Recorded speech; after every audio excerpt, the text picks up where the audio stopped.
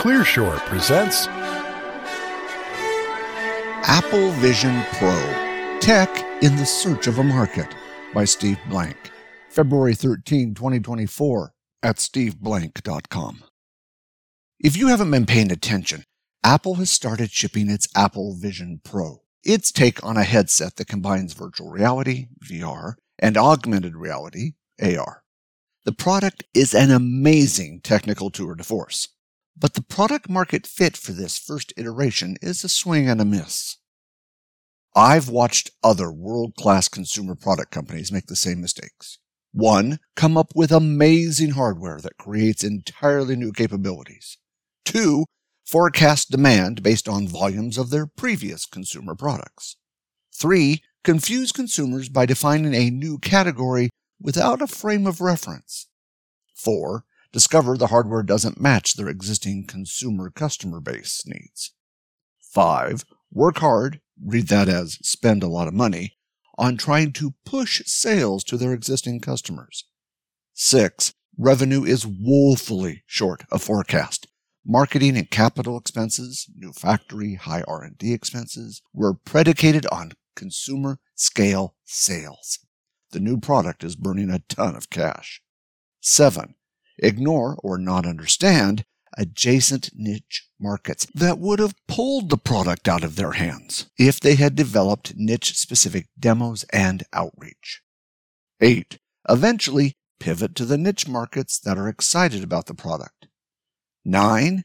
The niche markets make great beachhead markets, but are too small to match the inflated forecasts and the built-in burn rates of consumer scale sales.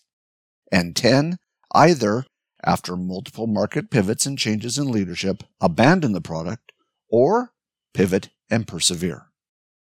I lived the equivalent of this when Kodak, remember them, launched a product in 1990 called Photo CD. Kodak wanted consumers to put their film photos on their home CD-ROM and then display them on their televisions. You dropped off your film at a film processor, and instead of just getting physical prints of your pictures, they would scan the film and then burn them onto a compact disc. You'd go home with a compact disc with your pictures on it. I got a preview of Photo CD when I was the head of marketing at Supermac, a supplier of hardware and software for graphics professionals. The moment I saw the product, I knew every one of my professional graphics customers, ad agencies, freelancers, photo studios, etc., would want to use it. In fact, they would have paid a premium for it.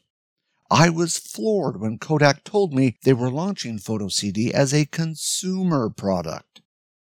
The problem was that in 1990, consumers did not have CD-ROM drives to display the pictures. At the time, even most personal computers lacked them.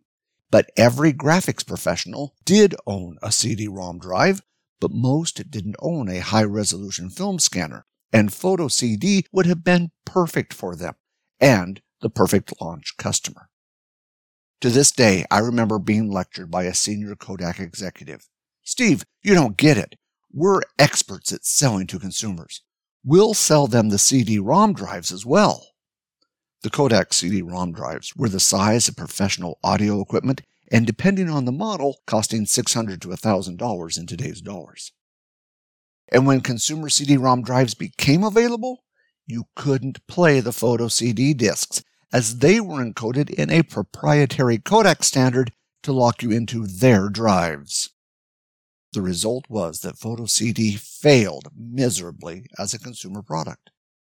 Subsequent pivots to professional graphics users, a segment another part of Kodak knew well, came too late, as low-cost scanners and non-proprietary standards, such as JPEG, prevailed. So what's the lesson for Apple? First, Apple is trying to push Vision Pro into their existing consumer customers. Secondly, all the demos in existing applications are oriented to their consumer customers. And Apple did not create demos for how the Vision Pro could be used in new markets where users would jump on buying a Vision Pro. For example, 1, there is proof of demand of an adjacent mass market helping millions of homeowners repair things around the home. And 2, There is proof of demand in industrial applications outside of the consumer space. Every company that has complex machinery have been experimenting with AR for years. Imagine car repair with a Vision Pro AR tutorial, or jet engine maintenance, or the entire gamut of complex machinery. All of these would have been great Vision Pro demos for training and repair. It's hard to understand why Apple ignored these easy wins. Apple's entry into new markets by creating new product categories, iPods, iPads, iPhones, is unprecedented in the history of modern corporation. $300 billion, 75% of their revenue, is from non-computer hardware. In addition, they've created an entirely new $85 billion subscription business model. The App Store, iTunes, AppleCare, Apple Pay, Apple Cash, Apple Arcade, Apple Music, and Apple TV. It's hard to remember, but the first version of these products launched with serious limitations that follow-on versions remedied. The first version of the iPhone only ran Apple software. It was a closed system without an app store, had no copy and paste, couldn't record video, etc. The original Apple Watch was positioned as a fashion accessory. It wasn't until later that Apple realized that the killer apps for the watch were fitness and health.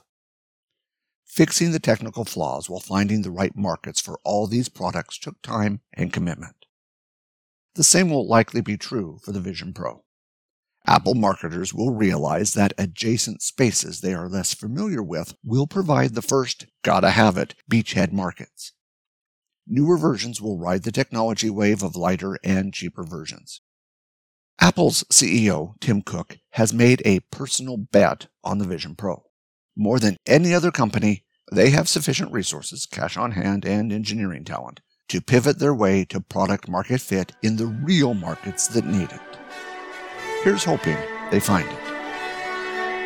Thanks for listening, and we hope you enjoyed the show.